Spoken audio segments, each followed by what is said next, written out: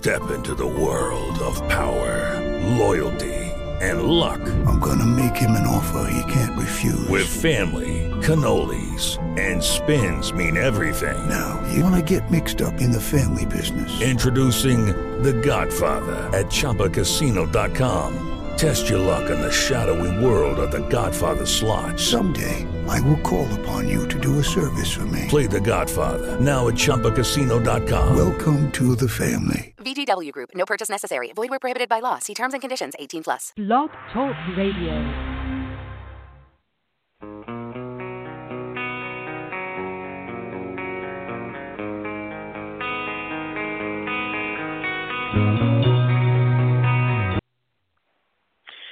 Hello, everybody. Welcome to another great episode of Talking in Circles. I am Clayton Caldwell here with my co-host, John Harlow. Today, we'll discuss the Can-Am 500 from the Phoenix International Raceway and preview the Ford Championship weekend this weekend at Homestead Miami Speedway. Also, we'll give our championship predictions, who in each series will win the championship.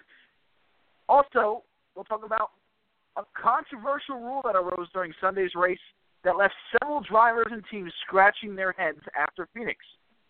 Did NASCAR do the right thing this weekend in enforcing the rules? And restrictor plates at Indianapolis? Maybe. We'll give our thoughts on that. Plus, there's also talk about a potential sponsorship replacement for Sprint. Will there be a monster announcement soon? We'll find out. Also, Tony Stewart's last race is Sunday. What is his lasting legacy? We'll talk about all that. And we'll take your phone calls, 917-889-8280 here on Talking in Circles. That's the number to call me and John Harlow from SpeedwayMedia.com. But first, John, of course, it was the Can-Am 500 at Phoenix. Joey Logano's 17th career win, aided by a late race accident between Matt Kenseth and Alex Bowman. Kenseth was running in the lead. Bowman was trying to chase him down, got pushed by Kyle Busch, you could argue, into turn one. Kenseth came down on Bowman, caused a big wreck. Logano found himself in the lead and was able to hold off the rest of the field to win the Can-Am 500. Your thoughts on the Sunday afternoon at Phoenix International Raceway? I thought it was a decent race. I mean, you had some passing.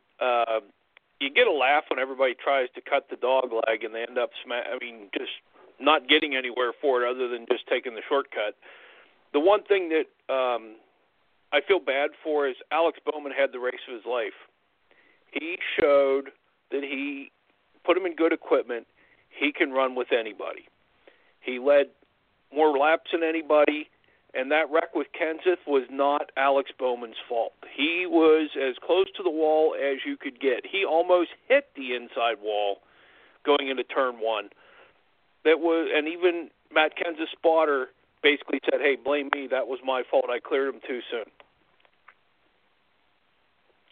But all in all, it was a pretty good race. I mean, I felt bad for Kenseth. Yeah. It was funny that Roger Penske put it in his post-race whenever he was talking to Claire B after the race, and he made sure he brought up the karma from last year that it just seemed that, hey, you got taken out and you didn't make the show. But it's the four best cars are going to be there. Harvick was off all weekend, which was a surprise. Yes, Kurt Busch was off a little bit all weekend and came back, but it was the four best cars are there. Denny Hamlin, I mean, I was talking to Lee in Virginia online, and he basically said, Mike Wheeler, I'm surprised. If he makes a trip back to Charlotte, I'll be surprised for trying to make that call of staying out when everybody's coming in and getting fresh rubber and everybody's gassing up, and he's trying to win a fuel mileage race when everybody has just gone in on caution and nobody's and then they come in later, come back for like an 8th or 10th place finish, but they basically sunk themselves. But the four best cars are going. I mean, you knew Johnson was going to be there. You knew Edwards was going to be there. Kyle Busch did everything he needed to do, even after wrecking, going to a backup car, having the problems that he had all weekend, qualifying poorly. I'm sorry, the backup car was the week before, but he qualified like 19th. He was terrible in qualifying, but they made the moves during the race. They made the adjustments, and they got where they needed to be, and Logano won the race. So it's going to be a good Final Four come Sunday. Yeah, and listen, I think you touched on a lot of stuff there, but I think, there's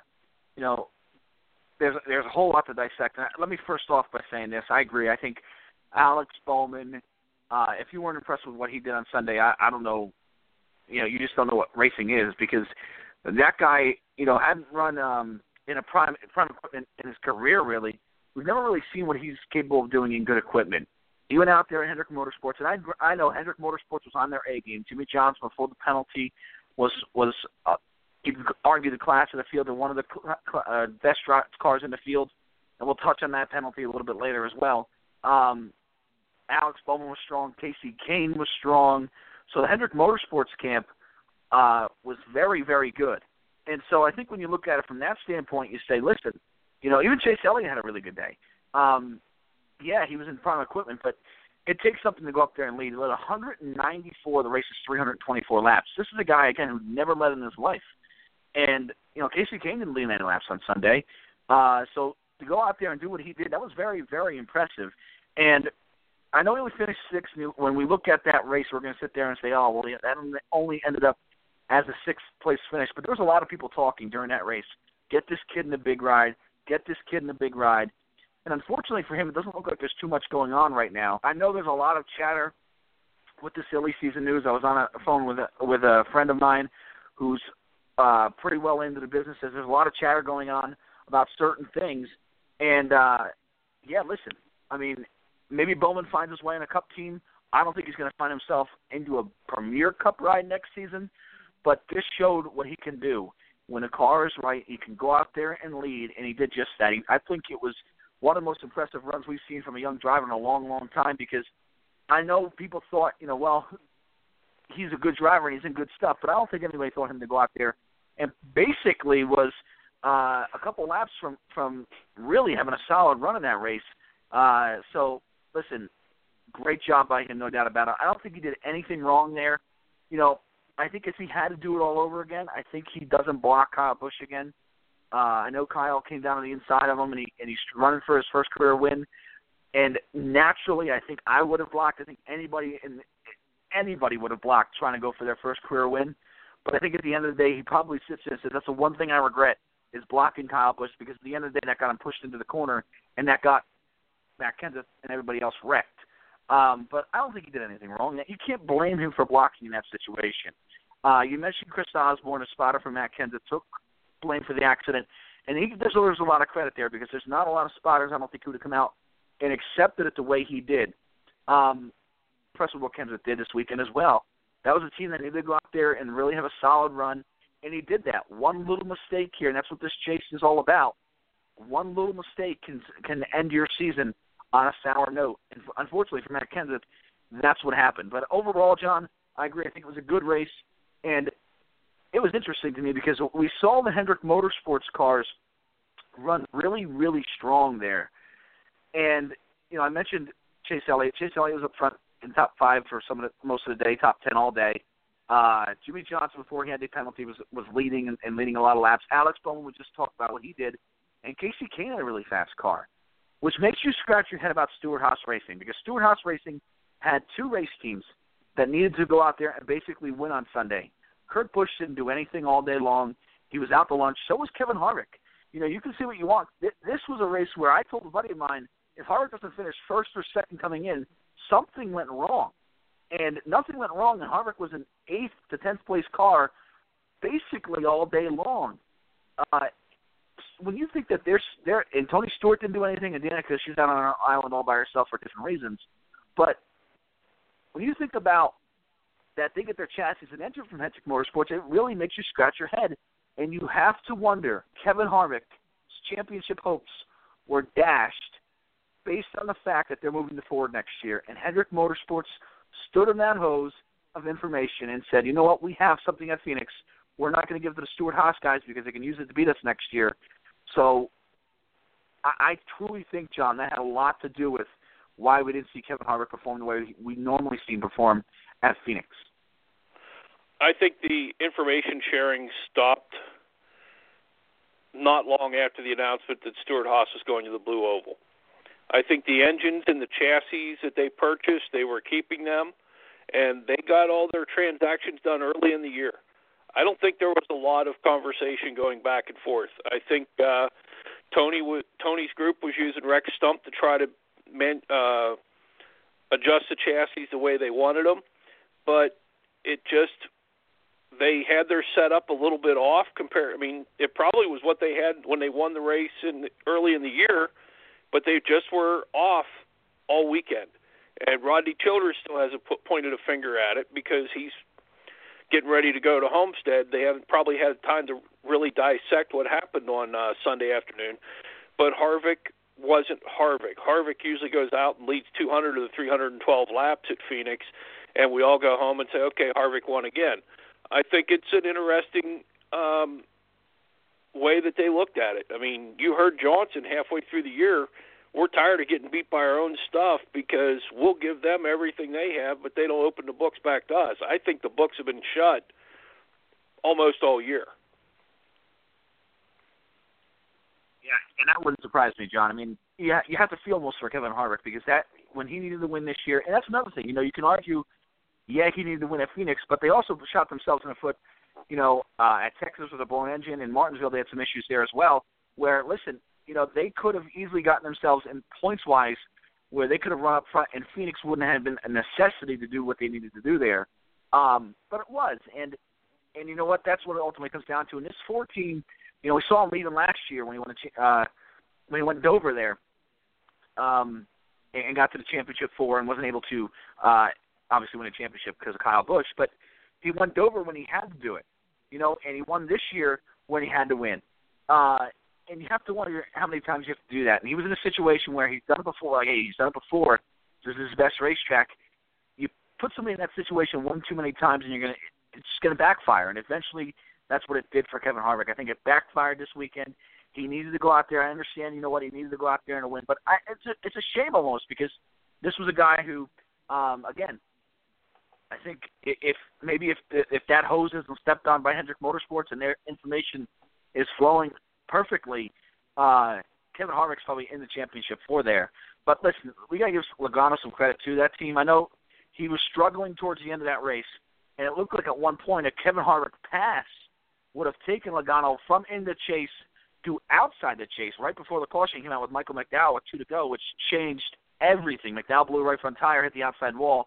It changed everything. That led to the Kenseth and Alex Bowman crash and put Logano in front. Now, Logano was on older tires, too, and people forget that. But let's give him some credit there. You know what? It took something to hold off those guys at the end of that race on a green-white checkered, and he's able to do it. And it was a clutch win for him. And Kyle Busch needed to have a solid run. He wasn't great all day, but he ran okay and did just good enough and got a little bit lucky. But you know what? Nobody says you can't get lucky in this sport. Definitely got a little bit lucky because his teammate wrecked. But you know what? He's in the chase in the Final 4. And those two guys, when they needed to run good and perform, they did it on Sunday. They finished where they needed to finish, John. The one thing with Logano, he was great on short runs. But the longer the run went, the more everybody caught up to him. And if you look right before the Michael McDowell accident, they were getting into a longer run, and Kyle Busch caught up to him. And Harvick was catching him. And then the wreck happened. So you have Logano starting on the front row, and it's a short run, 2 laps. Logano was able to pull away, and he's great at restarts. He's done fine. The inside line wasn't so great with restarts, which hurt Kyle Busch. It turned out to be the right thing for Logano, and he wound up pulling away to get the victory and punch his ticket to Homestead. Like I said, I mean, I was watching, they had all 4 drivers on with Dan Patrick today, and all 4 of them said how much they love Homestead. It's a perfect race for the end of the season because you can hug the bottom, you can run the top, you can run the middle. You can pass people without having to knock people out of the way, or aerodynamics. I mean, even though it's a mile and a half, aerodynamics just doesn't hold it the way it does at other places. You don't get as aero tight or aero loose as you do everywhere else. You can run all 3 lines and you can pass people. And you've seen it before. Homestead, you can have the best race in the world, or somebody can hit it right, and you see like Martin Truex Jr. did at the Coke 600, and he'll be 30 seconds ahead of the field. It's one of those racetracks, but it's the best racetrack I think we have to determine who's going to win it.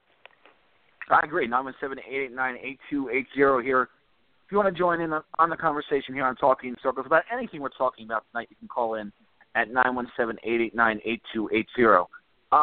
listen, it reminds you a lot of what Atlanta used to be. You know, Atlanta, before they made the configuration in '97, was a track where, you know, you had those long straightaways with two turns that were pretty much identical around them, and they made, obviously, now the dog leg and made it a lot like Charlotte and Atlanta. But this is what Atlanta used to be.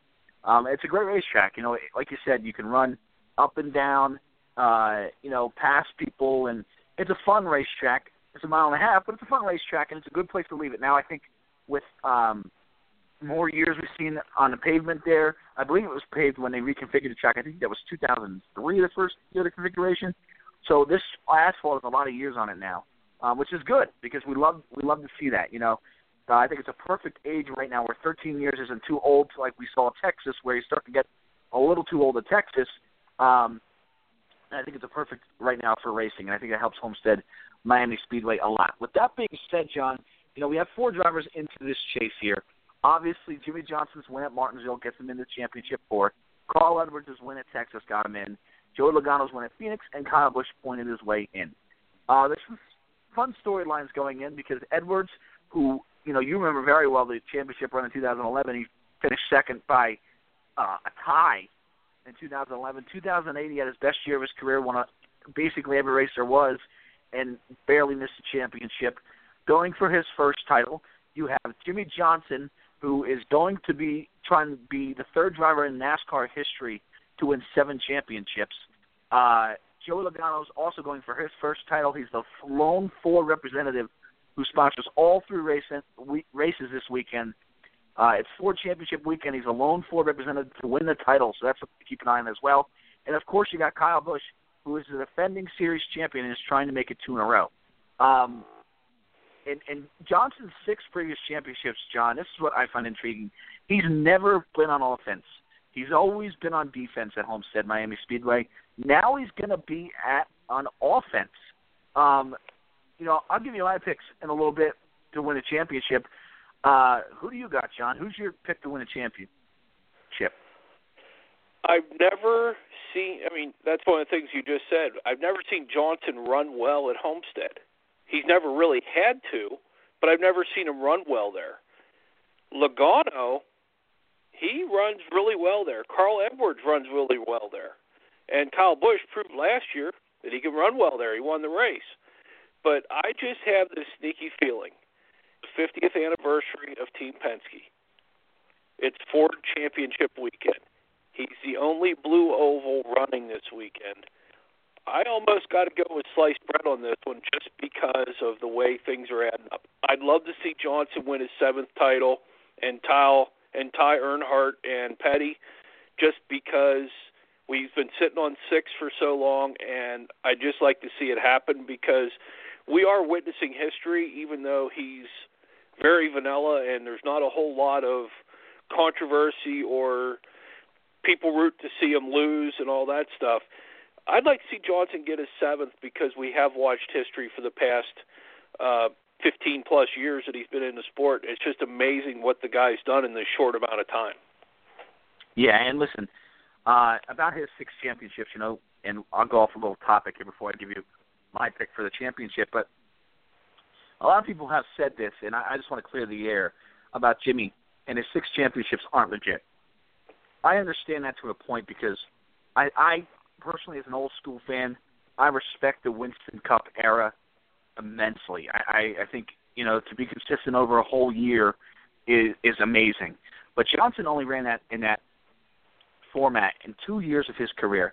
I hate penalizing a guy for the era he ran in. And I truly believe that this 48 team would have won multiple championships no matter what the points format was. People forget, though, John, that Richard Petty, in his 7 championships, he only won 2 in the Winston Cup format from 1975 to 2003. Prior to that, he won 5 other ones in formats that were crazy formats. And I put an article on RacingInCircles.com about it. About, you know, 74 was a nutty way to do it. I think they went 1 year. They went by laps completed. It was just insane. But Richard Petty gets the respect he deserves for 7 championships. And listen, he deserves that credit. He's the king of NASCAR. He deserves all that credit. So should Jimmy Johnson. I'm not saying it's a perfect scenario, but he absolutely should get his credit. for 7 championships. Now, with that being said and bringing it back to on topic here, I liked what I've seen from Hendrick Motorsports recently. They went out at Phoenix and they had to perform, and they performed great. I mean, like I said, all 4 of those cars were really, really good. And I haven't been in love with what I've seen at Joe Gibbs Racing. They've seemed, since the chase, they seem to be a little bit blah. And it looks like Hendrick Motorsports and Team Penske are starting to pass them a little bit in the performance department. I agree. I like Logano this weekend as well, but my championship is going to be Jimmy Johnson. And I think the key thing for Jimmy Johnson is, and this is where I'll be intrigued, and I don't normally focus on practice and qualifying and give it too much credibility here, but this is what I'm going to – I'll say this.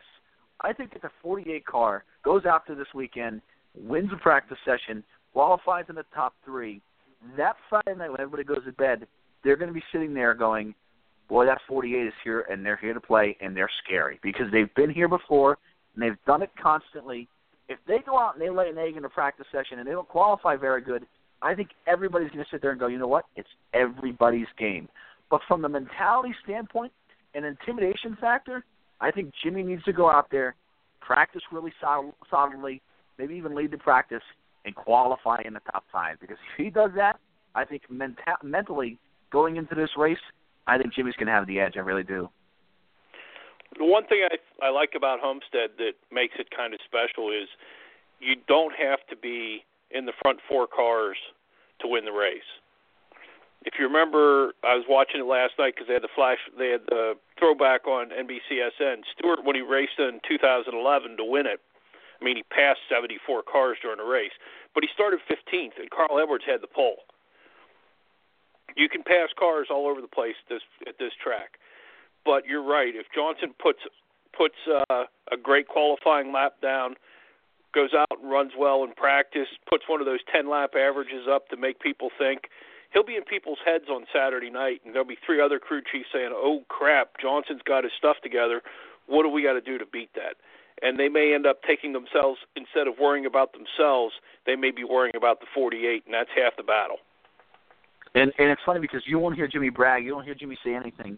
And that's what makes him almost even scarier is because he's so even keel. You're not sure if he's excited that his car is really good and he's focused, or you can't tell with Jimmy Johnson. So it plays to his advantage. It really does. Same thing with Chad Knapp. It plays to their advantage.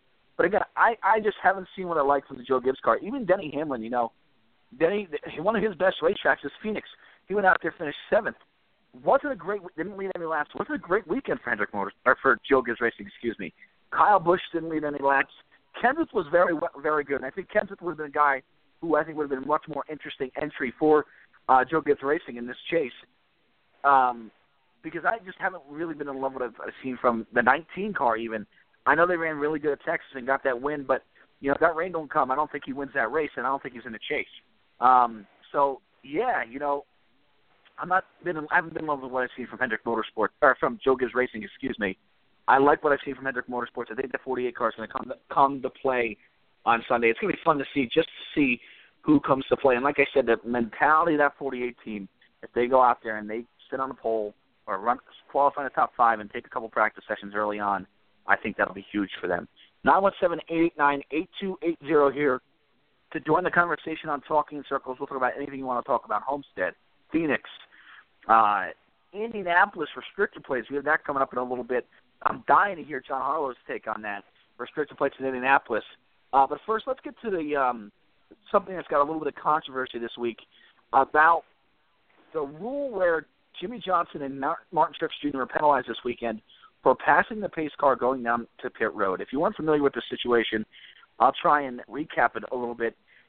Johnson and Truex were leading the field, and the pace car obviously stays on a racetrack, and both of those leaders pull down to go to pit road. And there's a little bit of distance between the commit line and where they pull down. And when they pulled down to the commit, by the time they got to the commit line, they were past the pace car. NASCAR has come out and said, that is not what we want to see. You're not allowed to pass the pace car. They penalized Martin Truex Jr., and they penalized Jimmy Johnson on Sunday. Now, Johnson came out, was very vocal, said, listen, I didn't know the rule. And from what I've heard, John, is that this is a rule that I think a lot of people are aware that it exists, but it's not called often. And I was talking to a buddy of mine, a mutual friend of ours, John, who brought this up, and I thought it was fascinating about this topic. Remember that scoring fiasco at Martinsville? Martinsville is a similar track to Phoenix where pit road's a little bit awkward there. And he said maybe there was an incident at Martinsville where somebody was pulling past the pace car, and that's why the scoring was messed up for so many laps. And NASCAR said, you know what? We don't want to deal with that anymore. We're going to penalize the guys. Now, we saw it a little earlier in the year at Dover. I believe it was Kevin Harvick got penalized for it. But in my 20-plus years of watching NASCAR, I don't recall an incident like this prior to 2016. And if they wanted to get hard on this rule, I'm okay with it. But why do it with 2 races ago in a year when you can really determine somebody's championship hopes on a really borderline rule? I wasn't in love with that. It didn't hurt anything because Truex was out and Johnson was already in. But what are your thoughts on that whole passing the pace car situation, John? Well, Steve O'Donnell said Monday on SiriusXM that it's brought up at the drivers' meeting every week. And Truex, if you go back to when you're talking Dover, Truex is the one who got penalized because he was so far ahead, and Harvick was the one complaining about it, that Truex would just jump in, bust a move into pit road, and pass the pace car. And Truex did it again, and Johnson did it as well, and Truex was just so blatant that they had to call it, and Johnson's was borderline, but they figured if they call Truex, they got to call Johnson. But it's something that's in the rule book. It's something that's brought up at every driver's meeting. It's on the drivers they're the ones that control the gas pedal, the brake pedal, and the steering wheel. If they can't follow the rule, even though it's a sometimes enforced one, but if it's blatant, they're going to call it. Do the right thing. Don't put it in their hands. Do what you're supposed to. Stay behind the pit. Stay behind the pace car, and everything will be fine. Yeah, and there's a lot of people. Somebody brought up something interesting too, where they don't always have the camera right on pit road to determine that. The camera angle at Phoenix this weekend was actually really good, and it played into their NASCAR's hands where they could clearly see Johnson and Martin Truex Jr. passing the pace car. It was clear as day. And listen, it's not the fact that they didn't break the rule, because they clearly did. My thing is, again, if this is clearly communicated. Now, we're not in the driver's meeting. I have no idea if this is clearly communicated or not. Jimmy Johnson seemed dumbfounded. Maybe he was trying to do that because he didn't want to seem, guilty in all this and didn't want to admit guilt. I don't know. But Jimmy Johnson seemed really dumbfounded, and that's what strikes me, because he's a guy, again, who's a 6-time champion, focuses on everything, knows everything. And so does Chad. Chad knows a lot. And they seem kind of dumbfounded, like this was kind of a rule, but it's not really enforced. Listen, it's clear now, because it's gotten a lot of attention, that they don't want that to happen anymore. I'm okay with that. But again, if you want to get to enforce it, I'm totally okay with that. But let's do it at starting next season, saying, you know what, over the off season, say this has been an issue for the last 2 years or however many years. We're going to nip it in the bud this year. We want to sit there and go, you can't do that. We're going to penalize you, and just get these drivers used to that. I'd be okay with that. I just don't know if it was, something that was more strictly enforced this weekend because of something we saw, a scoring situation at Martinsville. I thought that was a very interesting point that somebody brought up to me earlier today. 917-889-8280. Join the conversation on Talking in Circles. We'll talk about Indianapolis with restrictor plates, Tony Stewart's legacy, and a potential monster announcement for the Cup Series sponsorship. We'll discuss all that. But, John, here we go. Indianapolis Motor Speedway, there's talk that the NASCAR Xfinity Series in 2017 will use restrictor plates for their race at Indianapolis Motor Speedway. Obviously, the product at Indianapolis Motor Speedway hasn't been good the last couple of years, especially that Xfinity Series race that's been dreadful. What are your thoughts? Restrictor plates in Indianapolis, that's kind of crazy. Well, let's see. Restrictor plates are going to tighten everybody up, but it's a one-groove track going into each turn, so all you're going to do is have pile-ups going into turn one every time. Yeah, it makes sense. Let's do it. Put restrictor plates on everything now. It's one of the dumbest things I've ever heard. Indianapolis is not made for stock cars. We know it. We appreciate it. We basically bite our teeth every time they go there. As much as I would love to see Indianapolis work for stock cars, Indianapolis is a racing treasure. It's just not for this type of racing. The cars are too heavy. The cars don't turn on a dime like Indy cars do. It's just not built for it. If you put a restrictor plate on, okay, you're going to slow them down, which will bunch them all up, but it's still one groove going into the turn. There's no second groove because there's no banking out there. How are you going to do restrictor plates on a one-groove track? We saw it before when they did it at New Hampshire after Adam Petty's death, and they wanted to slow the cars down there. They put restrictor plates on them, and Jeff Burton led 300 laps. Yeah. Well, I remember that race. That was fun to watch, to say the least. But, I think there's a lot to take in here. First of all, you mentioned Indianapolis being a racing jewel. I think NASCAR loves going there. I hate the Xfinity Series race there. I understand why they do it. I personally look at Indianapolis this way, and this is the way it used to be viewed in racers' eyes, the elite of the elite race there. If you're in a Cup Series, okay. If you're in the top echelon of IndyCar racing, okay. Everything else, you got to wait until you get there to get to Indianapolis. Now it's sort of another running the lights there, and they now run the Xfinity Series race there. So it's not as elite as it used to be, but I think NASCAR wants to stay here. And I think what they're trying to do, and they tried to do this with the high drag package last year. If you remember in 2015, there was a few races. Michigan was one, and Indianapolis was another one as well, where they had a high drag package. Those big spoilers on it was awful looking cars, and the product wasn't very good either. But the reason they tried to do that was they wanted to get the racing similar to what we see in the Indianapolis 500. Now, the rules for the Indianapolis 500, now you almost see a sort of a super speedway type racing. Everybody's sort of in a line. You can go out and slingshot when you need to and all that kind of stuff.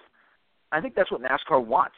I think they want a fact, and I think they've been embarrassed by a couple of years here where everybody's Indianapolis 500 over the past couple of years compared to the Coca-Cola 600 has stolen the show. They've stolen that weekend because that race has been so entertaining. I think NASCAR really, really wants a race that is reminiscent and very similar to the Indianapolis 500. Listen, I love stock car racing. I don't like IndyCar racing. I watch IndyCar racing, but it's not the same love as stock car racing. And what makes stock car racing so great to me, John, is it's different than Indy cars. It's different than Formula One.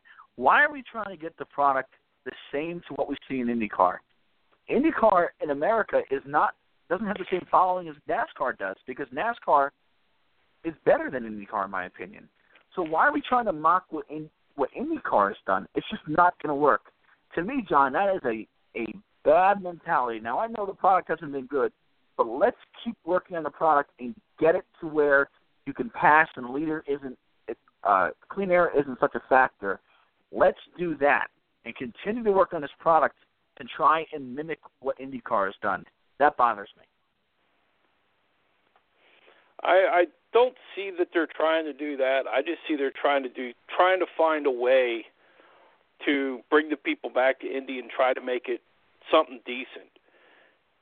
They had the world at their feet when they first went to Indy. I mean, they sold it out the first 5 years there. But when they had the tire debacle, it hasn't been the same. They could running the Xfinity Series race there is probably because the Holman family wants it that way, instead of running at IRP where they probably have more fans at IRP than they do at the Brickyard. It looks like they're at an empty track practicing whenever they're running the Xfinity race. I just think it'd be a dumb move. I don't see any way that it could work because, again, the restrictor plate's going to bunch everybody up and follow the leader, and with a restrictor plate, you don't have the ability to pass because everybody's got the same amount of air going through the carburetor. So, it's going to make no sense. I don't know why they would do such a thing. Yeah, and I agree with you. The fact that I don't even think this track would go very good for a restricted play. Part of what makes Daytona Talladega so interesting is the fact that it's a high bank track and there's a lot of room there. You mentioned Indianapolis. You got the tight corners and everything. I don't think that would do very good there. And here's another aspect to it. I know you talked about the tire debacle, and you're absolutely right. Since then, there's the attendance at that racetrack has not been great. But here's another thing. When they first opened up Kentucky Speedway, they told Kentucky Speedway, listen, you're never going to get a cup date because you're so close to Indianapolis. Why would you put a cup date close to Indianapolis and sort of lose those fans that come to Indianapolis? Well, now Kentucky is a cup date. It's better racing. It's a racetrack that is better built for stock cars. It's probably cheaper because you're not paying to go to Indianapolis Motor Speedway. So most of those fans that were piling in Indianapolis to see the cup cars because they would never go anywhere else to see them because the opportunity to see them, that was the closest racetrack for those fans. Now they can go to Kentucky and they go, we'll just go to Kentucky. Why are we going to go to Indianapolis? Because Indianapolis overcharges us for boring racing. That's another factor to keep in mind because, again, like I said, when they first opened up Kentucky, they told them we were never going to get a cup date because you're too close to Indianapolis. Well, guess what?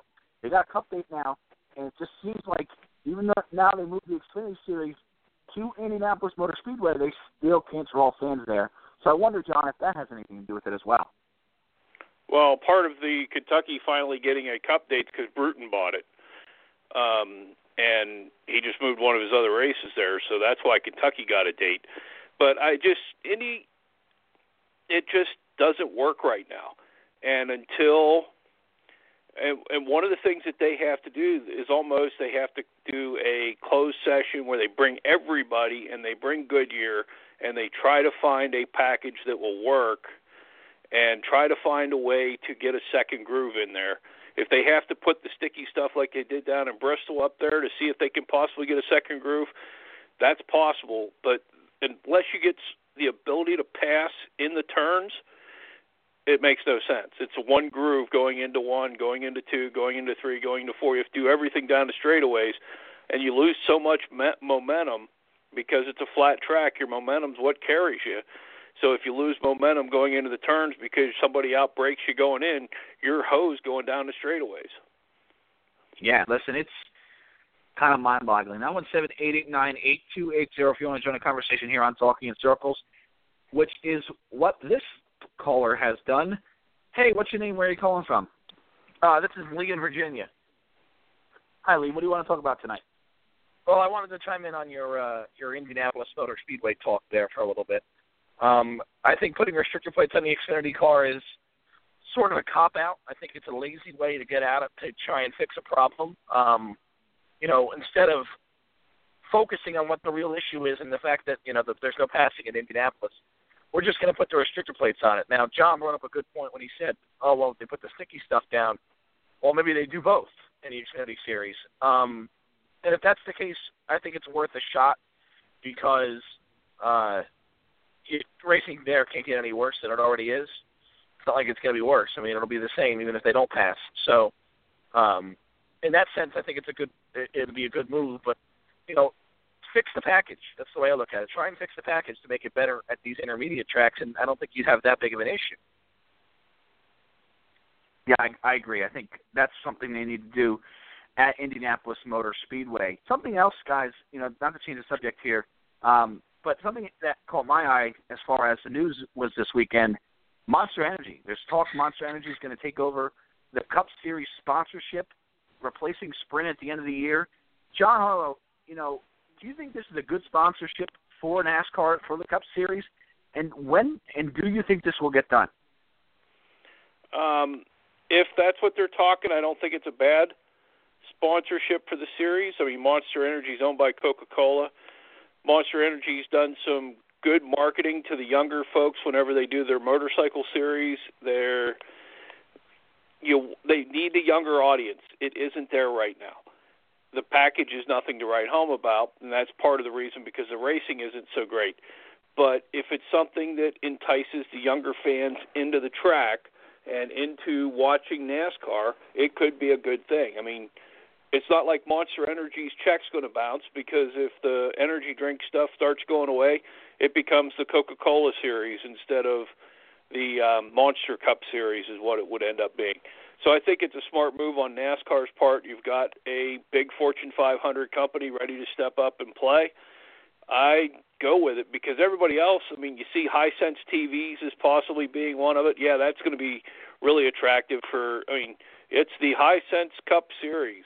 I mean, it's just a matter of how much money's being brought to the table.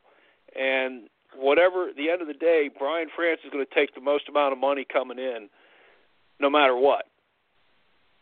The only thing it does, if it becomes Monster Energy, it could be a problem for the 77 team whenever they do whatever they end up doing, whenever Eric Jones comes back to Joe Gibbs Racing, and 5 Hour Energy won't be able to switch teams because it'll be sort of like the Alltel and Singular were whenever Sprint and Nextel came into town. Yeah, I wonder if that exclusivity deal will be in this contract, because I think it burned a lot of teams. Last time you mentioned Singular Wireless, you mentioned Alltel with Penske, Singular Wireless obviously with RCR. It burned those guys. It really did. And, you know, it didn't hurt RCR any because they went and sole sponsor for Bill Davis Racing. So, Lee, what are your opinions on this Monster Energy deal quick? What do you think we're going to – you think we're going to see that? You think that is going to happen? Well, I know NASCAR in the negotiating said that they are very, very, one of the main things in the negotiating is they don't want the exclusivity deal that they had with Sprint, which outlawed the other two companies. And I think that's a good move. Two phone companies. I think that's a really good move. So I think if Monster came in, it wouldn't, kick out 5 Hour Energy or any other, energy drink company that would want to come into the sport. I think that that's part of the deal. But I thought it was strangely timed. I really did, and here's the reason why. Bob Pockers from ESPN wrote an article about NASCAR saying, pretty much they're not on schedule with the series sponsor, and then the next night, 2 nights later, here comes Monster Energy in this press release out from basically NASCAR to Motorsport.com saying, "Oh no, we have Monster in the wings." I don't know how long they are in negotiating with Monster, but I thought it was timed pretty coincidentally that way where, okay, you know what, we're going to tell you that we have this series sponsor here so you guys don't think we're falling behind, but it's Homestead and we still don't have a series sponsor named yet. So they clearly are behind, and now you're seeing rendering of cars for 2017 without any logo on them at all for where the series sponsor should be. You're seeing all kinds of other things, team photos that are going to be taking place for next year without any type of series sponsor on it. So they are behind schedule. But I thought that was part of the reason why they timed that, and I'm not sure how far along they're going to be with Monster Energy. One more interesting thing that I read was that they could be dropping the Cup Series the Cup name from the Cup Series, where it could just be the Monster Energy Series. I want to know what you guys thought about that. Well, if they do that, I think that's stupid because I think part of the reason and I understand why – well, not understand, but I guess I understand where it's coming from because when you talk about the Xfinity Series, you always say Xfinity. When you talk about the Camping World Truck Series, I guess you say trucks, and usually it's Cup. But that's what kind of keeps Cup sort of in line all these years is Cup. Okay, Cup makes sense. Cup Series, Winston Cup, Sprint Cup, Monster Cup, Monster Energy Cup, however you want to do it. I think it keeps it in line. I think it makes sense to people going, well, it's just a sponsorship. Where if you do that, I think you're going to confuse people by saying, is that a completely different series? What the heck is the Monster Energy Series? Is that something like I'm seeing like motorcycles? Like I don't understand. Where if you have Cup, that automatically associates with NASCAR in the NASCAR's premier series. So I don't like that at all, John Harlow. What are your thoughts? Well, I remember back before there was a Winston Cup Series, it was just the Grand National Series. I mean, there was no Cup involved. I mean, it's just because Winston put the trophy in there and they called it the Winston Cup, and that's how it became the Winston Cup Series. They were racing for the big trophy at the end. It doesn't make a big deal to me, the name Cup one way or the other. I mean, you're watching baseball, it's the American League, National League. It's the World Series at the end. I mean, it's going to be the Monster Energy Series. It's going to be 99% of the time I'm saying it's NASCAR. I don't worry about the sponsor. I'm watching NASCAR on Sunday, or if I'm watching NASCAR on Saturday. I know what the series is, but what are you doing this week? I'm going to watch the race. I mean, it's not like I'm going to my buddies and say, okay, I'm going to watch the Monster Energy Cup Series race today from Homestead Miami Speedway. No, I'm watching a race. I mean, fans will stick to whatever they do because they follow their drivers, they like the sport and all that stuff. It may bring new fans in because they drink Monster Energy drink and they like it and they're going to do this. But, I mean, we'll see what happens. I don't think it's that big of a deal. I think most fans will just call it Cup anyway. I mean, like we used to do it with the Busch Series, with the Xfinity when Nationwide came in as well. You know, there's still some people who call it the Busch Series because it was Busch Series for so long. I still think there are going to be people who call it the Cup Series because it's been the Cup Series since 1972 or 73, however you want to put it. So, yeah, I don't think it'll make much of a difference. I think people will call it Cup anyway. John, real quick, I want to get your prediction for the Xfinity Series. Obviously, let's look at the Xfinity Series. They're running Homestead this weekend as well. It's their 33rd race. Daniel Suarez, Elliott Sadler, Eric Jones, and Justin Allgaier are your four drivers who have advanced to the championship race. Jones has 4 wins, Sadler has 3, Suarez has 2, Allgaier has none. Who do you got winning the Xfinity Series championship? I just got a feeling it's going to be Elliott Sadler because he's been there, done that. He's actually been in the Cup chase the first year that they had it back in the day. Even though he doesn't have his crew chief, I think he's running well. He's been solid throughout the chase, and he's got a little more experience. You've got the Eric Jones and Daniel Suarez part from Joe Gibbs Racing, but isn't Kyle Busch also running Saturday that could mess all that up for them? And I think Justin Allgaier has been a heck of a season, but he hasn't shown that he can win yet. I don't think he's going to get his first win Sunday at Homestead. I think it's going to be Saturday at Homestead. I think it's going to be Elliott Sadler. Well, Kyle Busch is not running this weekend because he qualified for a chase last season, but Kyle Larson is. So that's a potential guy who can win, a Cup guy who can win. Lee, who do you got winning the Xfinity Championship? I like Eric Jones. I think that these Joe Gibbs Racing cars have been unbeatable all season long, and I just think that they're going to be unbeatable once again. It's an intermediate. It's a mile and a half, barring a huge mistake or a mechanical failure. Eric Jones, I think, is the favorite. I think he's unbeatable. There's only really three really big Cup guys in it. Ryan Blaney's in the 22, Austin Dillon's in the 3, and then Kyle Larson's in the 42. One of those 3 could easily win, but I think Eric Jones has a good shot to win as anybody just because he's in a JGR car and he's got a lot of talent. So I wouldn't count out Eric Jones at all. I think he's definitely the favorite. John made a good point, though, about Elliott Sadler, where if you were to line them up, I think Elliott Sadler is definitely a close number 2 just because he's got the veteran experience. And that team has run well at times, and they've even beat Cup guys at times this year. So, those 2 I think are definitely the favorites, but I got to give Jones the upper hand just because of the equipment that he's in. I agree with Sadler and Jones. I think they're the favorites right now. I think if Suarez and Allgaier win, no disrespect to those guys, I think it would surprise some people. Just because Suarez, a young kid who's not been there before in his first year in the Xfinity Series, and Allgaier, he just hasn't won a race this year, so it would really surprise some people, I think, for sure. But, Sadler and Jones have probably been the 2 best cars all year long here in this series as far as dominance is concerned for Xfinity Series regular teams. So I think they're the favorites. I'm going to go Jones, too, just because, like you said, Lee, he's got 35 bonus points this year. He's led a ton of laps. He's won 4 races.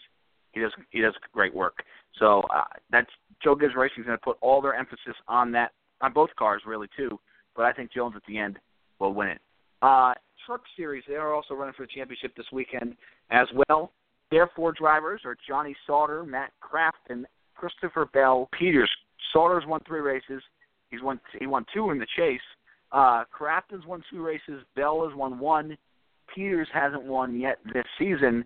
Crafton, he's been there twice before. He's a 2-time defending series champion. Sauter's never won the championship, nor has Peters. They're the veterans. And then you got the young kid of Christopher Bell driving for Kyle Busch Motorsports. 4 Toyotas in the Camping World Truck Series chase this weekend. John Harlow, who's your champion in the Truck Series? GMS Racing's running great right now, but it's not Johnny Sauter. It's been Spencer Gallagher's been running really, really well. I got to go with experience. I got to stay with Matt Crafton. I just got a feeling he knows how to get around the mile and a halves. Christopher Bell isn't the best Kyle Busch Motorsports truck. That's William Byron, and if he wouldn't have blown an engine at Phoenix, he would have been sitting in this, and we would have been every one of us saying William Byron's the one who's going to win it. But I got to feel it's Crafton again. Interesting. I made a horrible mistake there, guys, calling Sauter a Toyota. Obviously, he's in a Chevrolet for GMS Motorsports. My bad there. I love where GMS has been, especially in the Chase Elite. I think GMS has been really, really fast. Sauter, like 1-2 races. Spencer Gallagher sat on the pole at Texas. But, Crafton's got the experience for sure. I think one of the better teams in the Truck Series is Kyle Busch Motorsports. And then you got that dark horse, Timothy Peters. I think everybody's sort of favorite, sentimental favorite, because he's a guy who worked his way up from his own team. They're a Truck Series only team.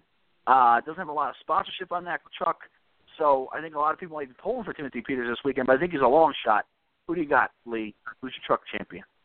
Hey, boy, this is a toss-up. This is almost as much of a toss-up as it is in the Cup level, just because of the caution clock and the restarts. Anything can happen. Some bozo could make a crazy move on a restart and take out the leaders.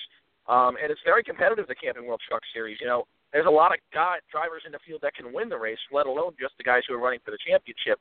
John made a good point when he said, William Byron's been the best KBM truck. He could easily go out and win at Homestead. If I had to pick one, I'm going to go with Johnny Sauter. I think he's hungry. I think GMS is striking while the iron's hot. They're striking at the right time. They're running strong at the right time. And I just think Johnny Sauter isn't going to be one of those ones that, lets it get away from him. He's changed teams really because he was playing second fiddle to Matt Crafton at ThorSport Racing these last few years, and now he's the number one guy at GMS Racing, and I think he's going to win the title this year. Yeah, and they got some great horsepower there. Childress horsepower underneath the hood of that car. But, Toyota's no slouch either, so it's going to be very interesting. I think you're right. It is a toss-up, no doubt about it. I think you're absolutely right. Crafton's a guy, like I said, he's been there before, but I just don't like where that 88 truck's been lately. They've run good, but they haven't been as dominant as they have in other years in the championship. And this is the first year of the Chase for them, and he's never had to do this before, so it's completely different. It's not like we have a guy who's come in here 2 years in a row after winning this Chase format and say, well, he's done it before. We've seen him in this Chase format. We know he can do it. We haven't. And he's sort of been on the defense as well at Homestead Miami Speedway, like we talk about where Jimmy Johnson has been in the past. So I'm going to go Johnny Sauter here. I'm going to agree with Lee. I just love where GMS Racing is running.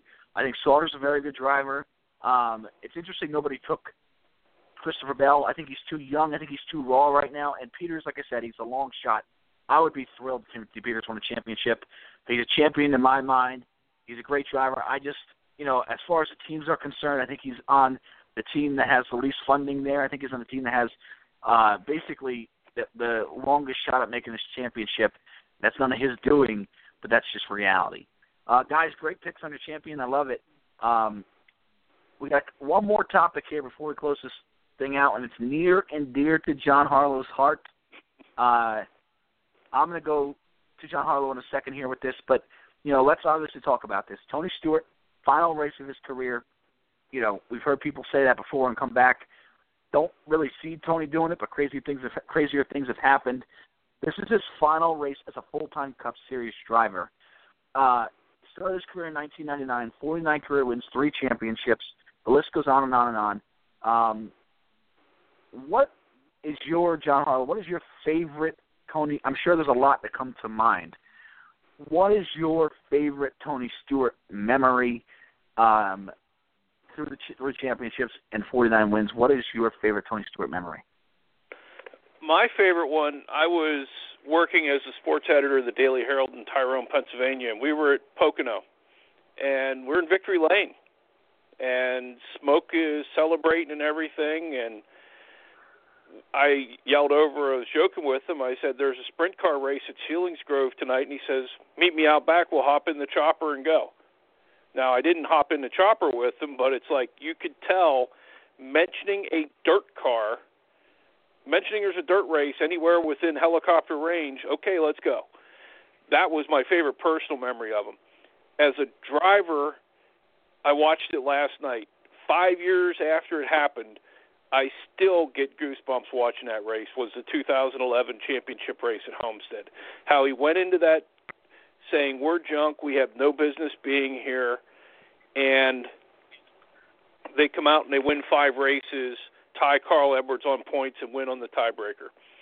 The other thing that I always loved was no matter how ticked off he was, and I watched some of his funny interviews today, I still think of the one where him and Joey Logano at California, where Stewart went to punch him and Steve Burns is interviewing him, walking out, and Tony said he's going to kick his ass, and then Steve Burns said, thank you. And Tony, all of a sudden out of nowhere, after going from being ticked off to, well, thank you, too. It's just the typical Tony Stewart. I mean, you never know what's going to come from him. Yeah, and Lee, I want to get your opinion on this in a little bit here, but I'll say this about Tony Stewart, because this is what has just come to mind for me. You know, I think his story is phenomenal, where if you know where he came from and how hard he worked to get to where he is, and just the natural ability to drive a race car, it's amazing. It really is amazing to see what he's done to get to where he has been. And with the money playing such a big factor in this sport nowadays, you have to wonder how many more Tony Stewarts are out there that will get the opportunity he's got. That's one thing that will be imprinted in my mind is he's just got such a great talent to drive a race car. Lee in Virginia, what are your thoughts on Tony Stewart here before we wrap up the show? Well, there's so many personal ones that are really funny. You got the David Reagan dart without feathers. You got the media center where he said, saw the legs off, and that'll make it entertaining. And then, obviously, I think my favorite personal one is when he was in the back of the truck at Las Vegas Motor Speedway after the reconfiguration during the Busch Series race, and he said that Chris Powell destroyed a really, really nice racetrack here. I thought that was just great. And then I think driving-wise, one of the ones that gets underrated is in the Busch Series, and he was driving for Kevin Harvick at Daytona. He went through the grass and was able to save the car and drive up there, and I believe he ended up winning that race, actually. That's an incredible move that I think 99 other drivers out of 100 would have crashed the entire field during that little spin there that Tony had. And he ended up winning that race and won like 5 out of 6 Busch races at Daytona. That's something there where I think that, if you wanted to see how good Tony Stewart was, in one moment you watch that clip there and you go, wow, that's amazing. Yeah, Lee, and that's great. That's a great call, and we appreciate you, Lee, coming on board here. We're going to have to let you go here. I'm sorry. But great. That's a great moment. And I'll tell you, John, when I think about the Daytona thing, he made people. I know when I used to go, I still do, go to the Daytona Xfinity race in February every year. But that was something that I know there was people in the stands who went there to see if Tony Stewart would win. And he would win that race, and it was amazing. He won so many races. It's almost like Earnhardt. He won so many races at Daytona and never won the Daytona 500. And that's not his lasting legacy to me. And there's one you guys forgot about his little rant, and I'll touch on this now, is when he was in practice. And this is what makes Tony Stewart so great, is his passion. Even during practice, he was practicing at Daytona, and they, back in the day, they had to wrap the car, go around and get 2 laps in to get fully up to speed. And there was some kind of debris on the racetrack. He was fuming and completely destroyed NASCAR on the fact that they threw a red flag when they didn't need to during practice. It was really, really funny. But, like I said, John, the fact that he didn't win the Daytona 500, and we're going to lose our live audience here in a minute, so if you want to listen to the rest of the show, go to speedwaymedia.com, click on the Talking in Circles page. You can go there, or go to our Facebook or Twitter page. The fact that he didn't win the Daytona 500, do you think that hurts his legacy at all, John? What are your thoughts on that? Not one bit. Not one bit. Same reason it didn't hurt. I mean, Mark Martin, everybody recognizes him as one of the great champions in NASCAR, and he never won a championship. Tony Stewart not winning the Daytona 500 is just a blip in the radar. Same reason. I mean, how can you argue? Now, Jimmy Johnson has set the world on fire and has done amazing things in this sport. Jeff Gordon did amazing things in this sport. Jeff Gordon started in this sport at 21. Tony Stewart was not 21. He was 28, 29 whenever he came south. It just different eras. But let's think of what Tony Stewart won. He won the National Go-Kart Championship. He won the USAC Triple Crown, which is 3 different cars, 3 different series in the same year. He won the IRL. He won the IROC. He won 3 Cup championships. He won the Chili Bowl twice. And I was watching an interview between him and Robin Miller today whenever they were talking before this year's Chili Bowl where Stewart was doing track maintenance. And basically Stewart said flat out, there's 334 people who enter this race. 24 cars make it to Saturday night. So to be in the race, you have to be in the top 8%. And he's not won the Chili Bowl once, he won it twice. Mm-hmm. So it's just amazing what the guy's done. And not just what he's done as a driver. Look at what he's done for the sport. He owns 3 tracks. He owns a sprint car series. He owns race teams. He owns a PR shop. He owns True Speed Communications. He put together Stewart Haas Racing.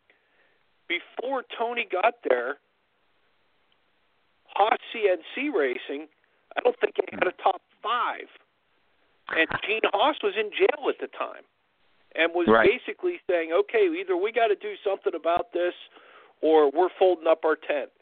And Rick Hendrick and Joe Custer said, hey, why don't we try this? Let's give 50% of the team to Tony and let him run it. And you see what's happened. They've won 2 championships.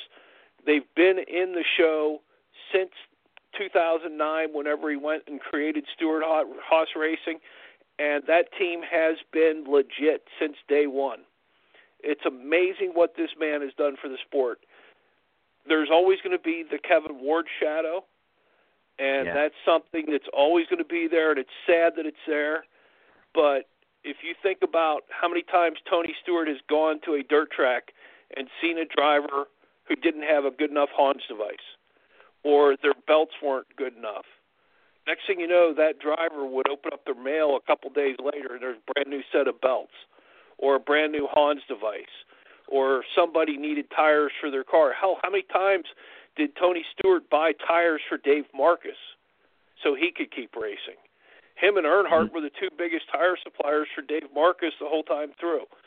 So what he's done, not just in the car, but for the sport overall, from dirt to paved to IndyCar to NASCAR, I don't know if anybody has done more for the sport ever than what Tony Stewart did. Yeah, and listen, you bring up a lot of great points. And I'll give you another one real quick is the Brian Clausen thing where, you know, he went out and bought Brian Clausen's helmet from the charity for Brian Clausen's fiance, and then gave it to his fiance. You know, that's just a little thing that he does that goes kind of under the radar that just doesn't get enough credit and something that we're going to miss. And listen, I'm going to miss his outspoken personality. I love this sport more than anything in the world. I'm sure I showed that on this show. I hope I do at least. And some of the stuff he says, I truly believe need to be said. And we talked about it last week, I believe, or 2 weeks ago. I'm not sure there's a lot of people out there who have the guts anymore to speak out on those situations. And Tony does. And I give him all the credit in the world because he could get, you know, who knows if he's getting backlash from it. You know, if they inspect that car just a wee bit tighter because of what he says, who knows? That's something to keep in mind as well. On your point with Brian Clausen's fiance, when Tony bought the helmet, he sent his plane to Pocono to get Justin Wilson's family so they could be with him before he passed. He did great things for Jason Leffler after Leffler's family after he passed. They even said if you go to different people in Indiana who are old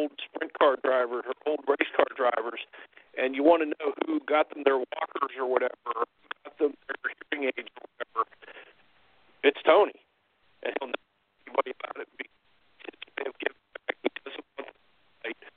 And the double started was so he could get the money to Petty for the Victory Junction Gang Camp. He wanted to races. Right. But money away from the greatest day, and he gave it all away so they could build the camp. I mean, it never ends. Yeah, I listen. I agree. I think he's done so much for the sport and so much for NASCAR. You know, motorsports as a whole. It's something that's great. John, we're losing you a little bit there, breaking up there. I think we're losing your connection there. But I want to thank everybody for listening and Talking in Circles tonight. It was a great show. I want to thank John Harlow. He's a great co-host. Lee in Virginia for the call. That was an amazing call tonight. And I want to thank you fans for listening, helping us through, or almost through, another season of Talking in Circles and another season of NASCAR. It's been fun. I can't wait to see who wins these championships on Sunday. We'll break it down next week, again, on Talking in Circles. Good night, everybody.